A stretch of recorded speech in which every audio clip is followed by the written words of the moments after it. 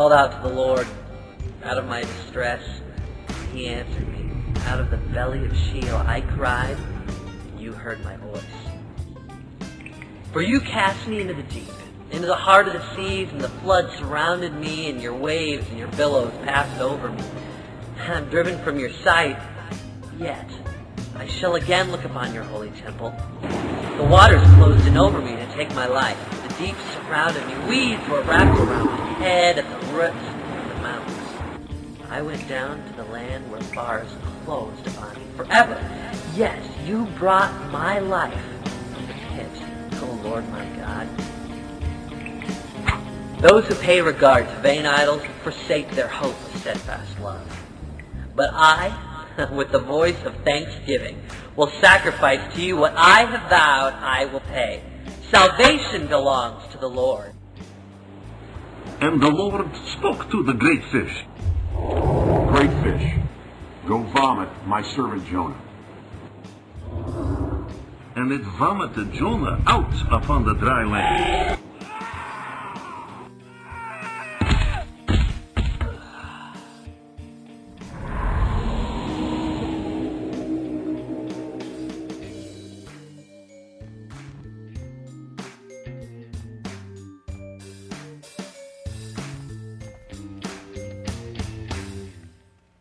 Hi, everyone.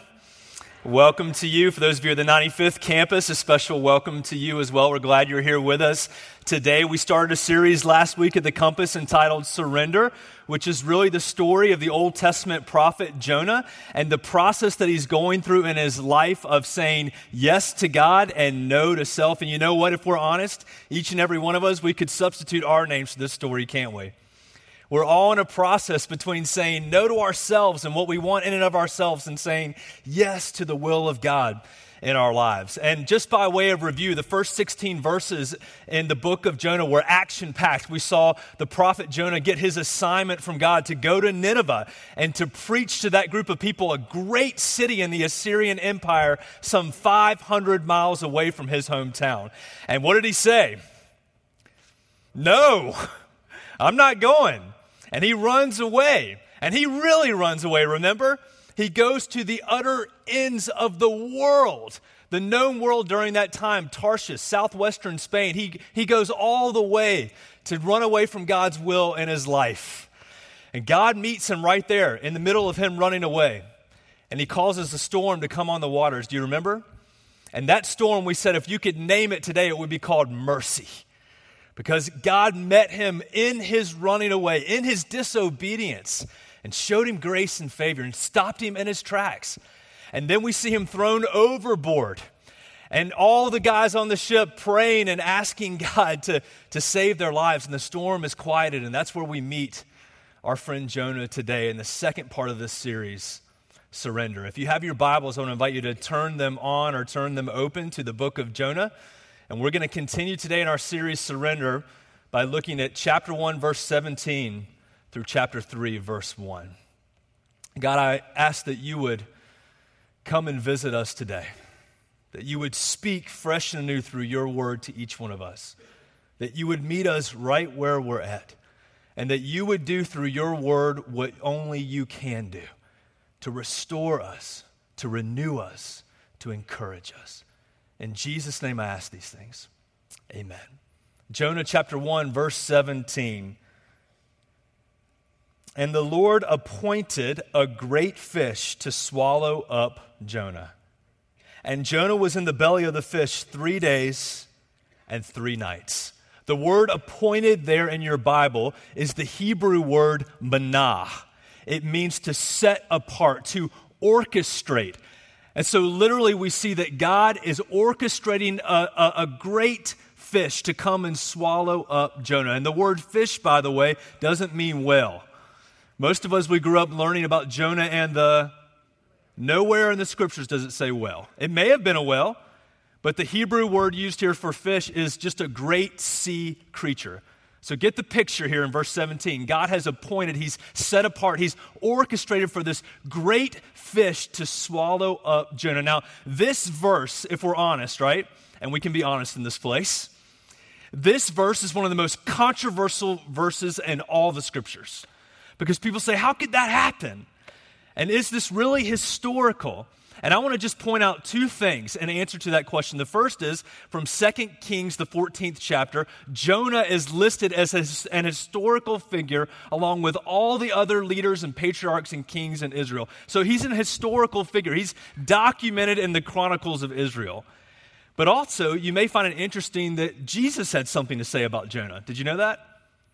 Jesus talked about Jonah. This is what he said, Matthew the 12th chapter, verses 38 through 41. Some of the scribes and Pharisees came to Jesus and said, "Teacher, we wish to see a sign from you." And he said, "Only an evil and adulterous generation asks to see a sign, but no sign will be given except the sign of the prophet Jonah." Jesus continues by saying, "For just as Jonah was 3 days and 3 nights in the belly of a great fish, so will the Son of Man be 3 days and 3 nights in the heart of the earth. The men of Nineveh will rise up at the judgment with this generation and condemn it. And the reason why is because they repented at the preaching of Jonah. But behold, something greater than Jonah is here." Isn't that great? I don't know about you, but when you rise from the dead and you say something's true, that's who I go with. So if Jesus says that Jonah was in the belly of a great fish for 3 days and 3 nights, and what is he comparing it to? Don't miss this. He's comparing it to the resurrection. That Jonah is a what? It's a foreshadowing of what's to come. That just like Jonah was 3 days and 3 nights in the belly of a great fish, so Jesus, some 700 years later, will be in the belly of the earth and will resurrect from the dead. Now, here's what Tim Keller says about how we view God, and especially things like this in the Bible. He says, if your God, the God that you worship, never does anything or says anything through his word that causes you to struggle, then you may not be worshiping the one true God.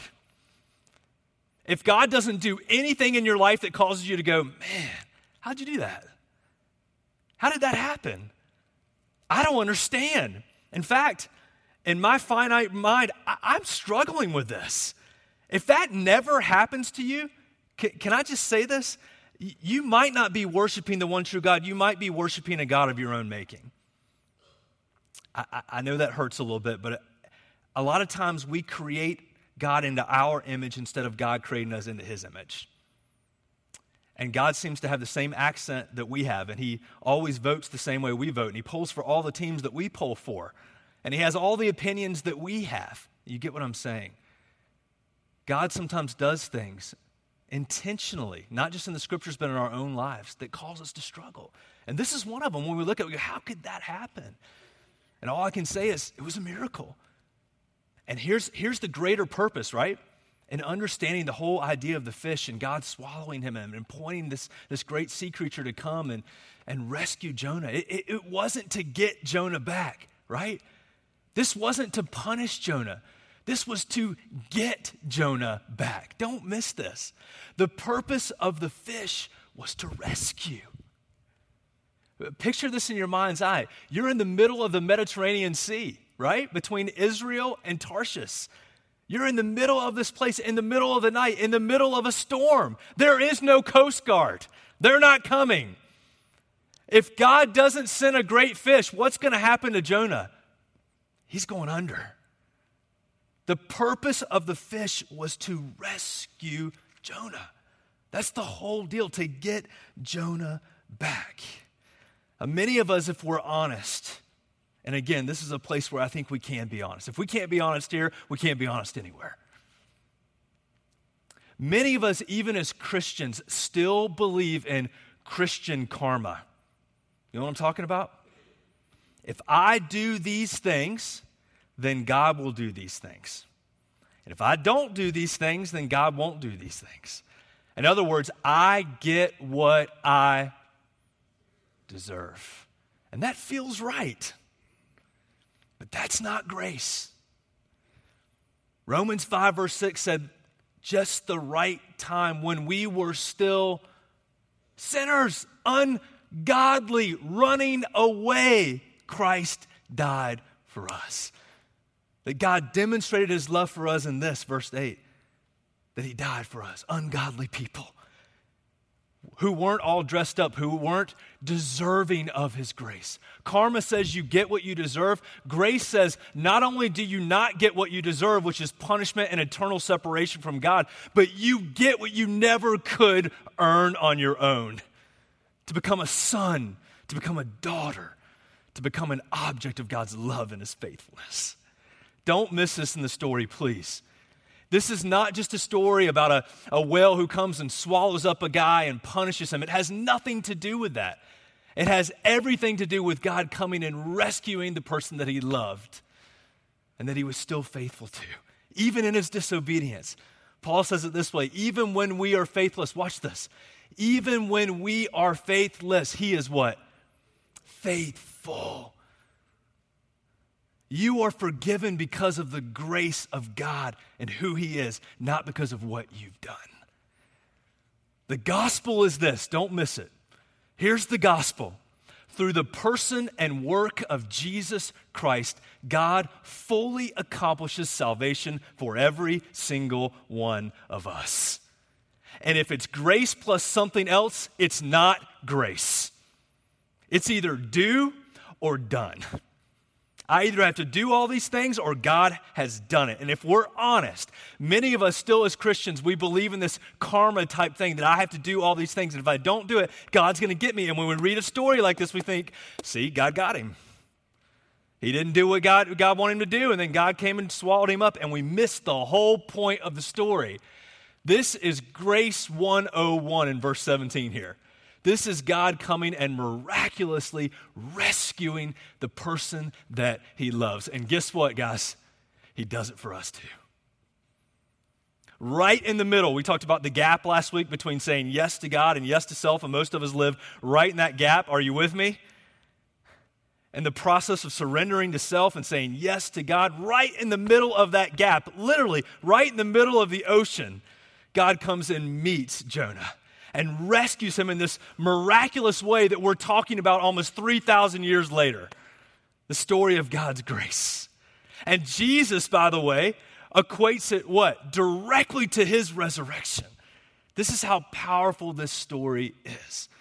God coming to rescue his people, to rescue us. And the fish was just a mode of transportation back to God. That's what the fish was. Pure and simple. This is not a story about a great fish. This is a story about a great God. The fish is just a mode of transportation, of getting Jonah back to where he needed to be. Not only knowing who he was, but knowing whose he was and where he was going. I heard a story about Dr. Albert Einstein, who was on his way to a conference and he was traveling by train, and the steward came through one of the cars and was checking tickets, and as he got to Dr. Einstein couldn't find his ticket. And the steward stood there, and finally he recognized Dr. Einstein and said, Dr. Einstein, I know who you are. Don't worry about it. I know who you are. And he went on checking different tickets throughout the car. And the steward turned around and he looked back, and here's Einstein down on his hands and knees looking all over for his ticket. And the steward goes back and says, Dr. Einstein, I know who you are. Don't worry about the ticket. And Einstein answers him back, son, I know who I am too. But I need to remember where I'm going.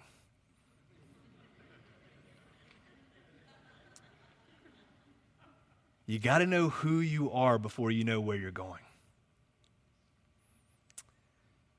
Jonah remembers who he is. I'm a Hebrew. I believe in the Lord God. I remember my assignment. And now he's got to get back to where he needs to be in his life. And watch this, gang. For each and every one of us, it starts with remembering and knowing who you are in Jesus. That you are a son, that you are a daughter of the living high God. And then you begin to order everything else in your life around that. If you begin to set out on your destination, on your journey without knowing who you really are, you're going to find yourself in a storm very quickly. Jonah remembers who he is. The fish becomes this mode of transportation. And here's what Jonah realizes, and it's a great truth from this story that each of us needs to realize too. It's better Watch this. It's better to be in the belly of a great fish going in the right direction towards God's will than it is to be in the belly of a boat going in the wrong direction away from God. It's better to be in a smelly, dark, dank, confusing place headed back towards the will of God and saying yes to Him through surrender than it is to be in the safest place in the world but going in the wrong direction. Anybody with me? Sometimes your circumstances will lie to you. Sometimes you'll look around and just think, I'm going to determine God's will for my life by just feeling how things are going. One of the popular myths around the gospel now is something called the prosperity gospel. Everything should be going great in your life if you're following Jesus. How'd that work out for the disciples? How'd that work out for Jesus?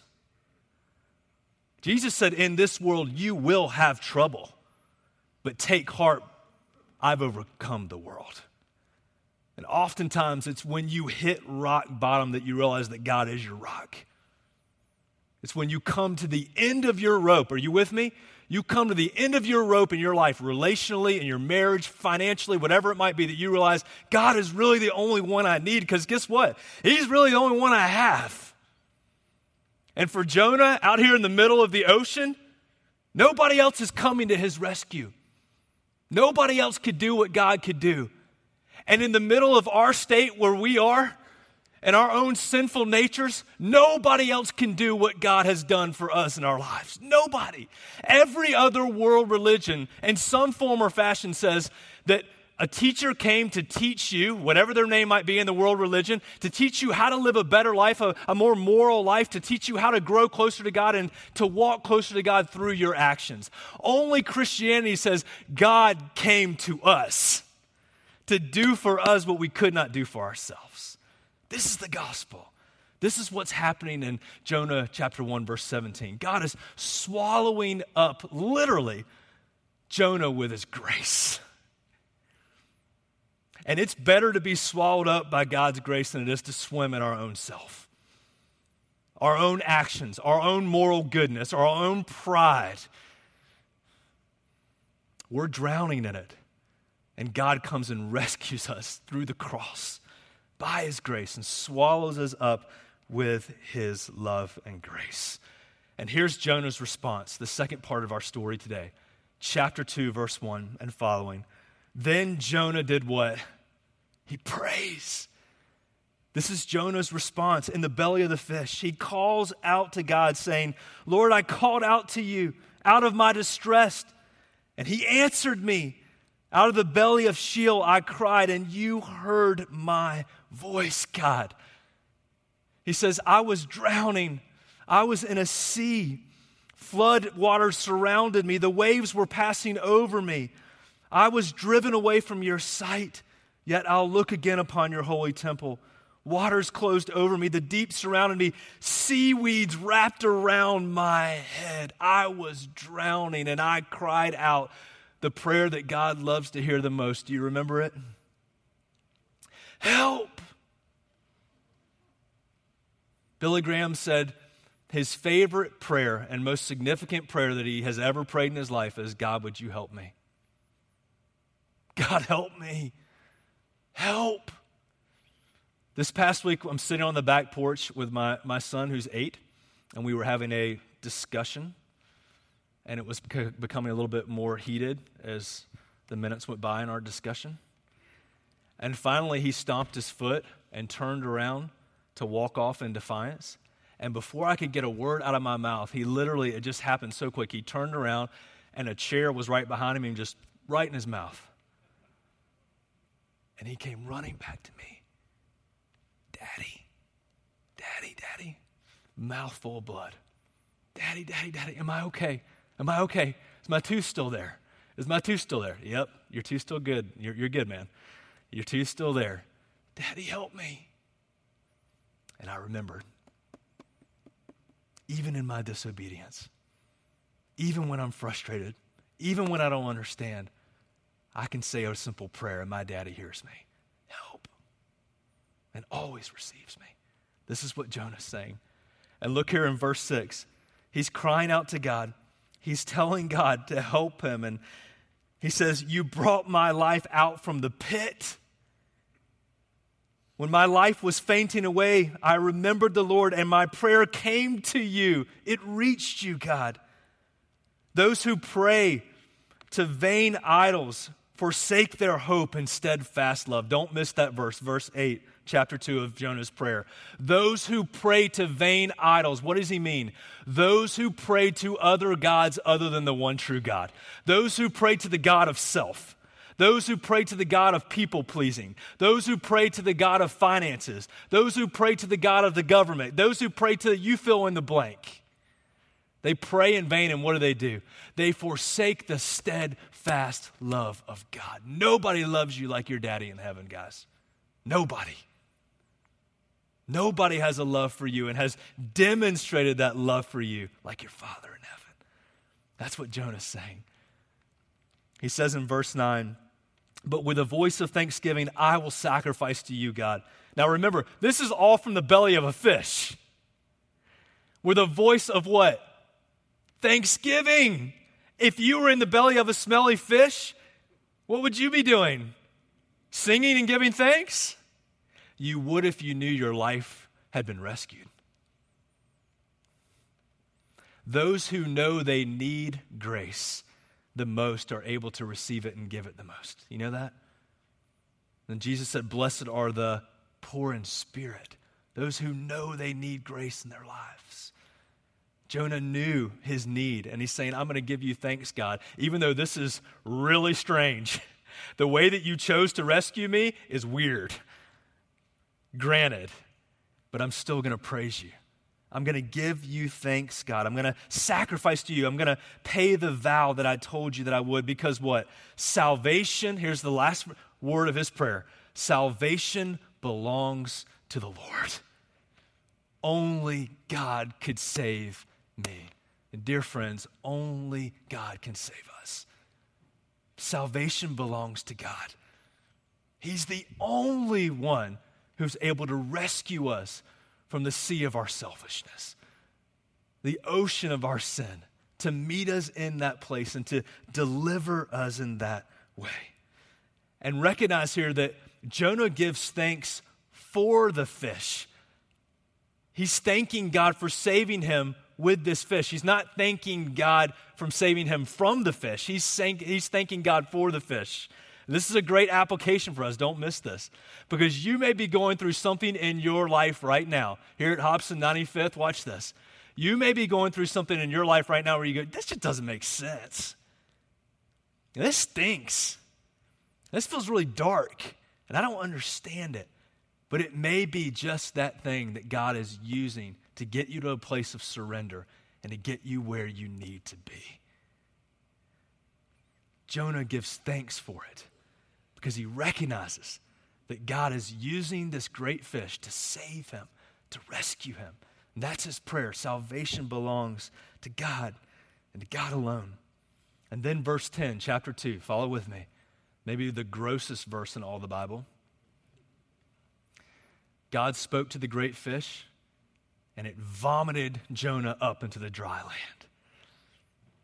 And at least we could say this, right? That it beat the alternative for Jonah, right? Sometimes deliverance is messy. Sometimes God's rescue plans are messy. But it's about God getting you where you need to be. And sometimes it's not pleasant. Sometimes it's not a pleasant experience to get where God wants you to be. But God is about the work of completing the good work that he has begun in you. And God has a good work for you. God has something laid out for you that he planned long before you were ever born. And God is about the business of getting you to be the person that he wants you to be and the place that he's called you to do it in. That's what's happening for Jonah here. So Jonah's back on dry ground again. And then maybe one of the greatest verses in all the Bible. Jonah chapter 3, verse 1. Ready? The word of the Lord came to Jonah a second time.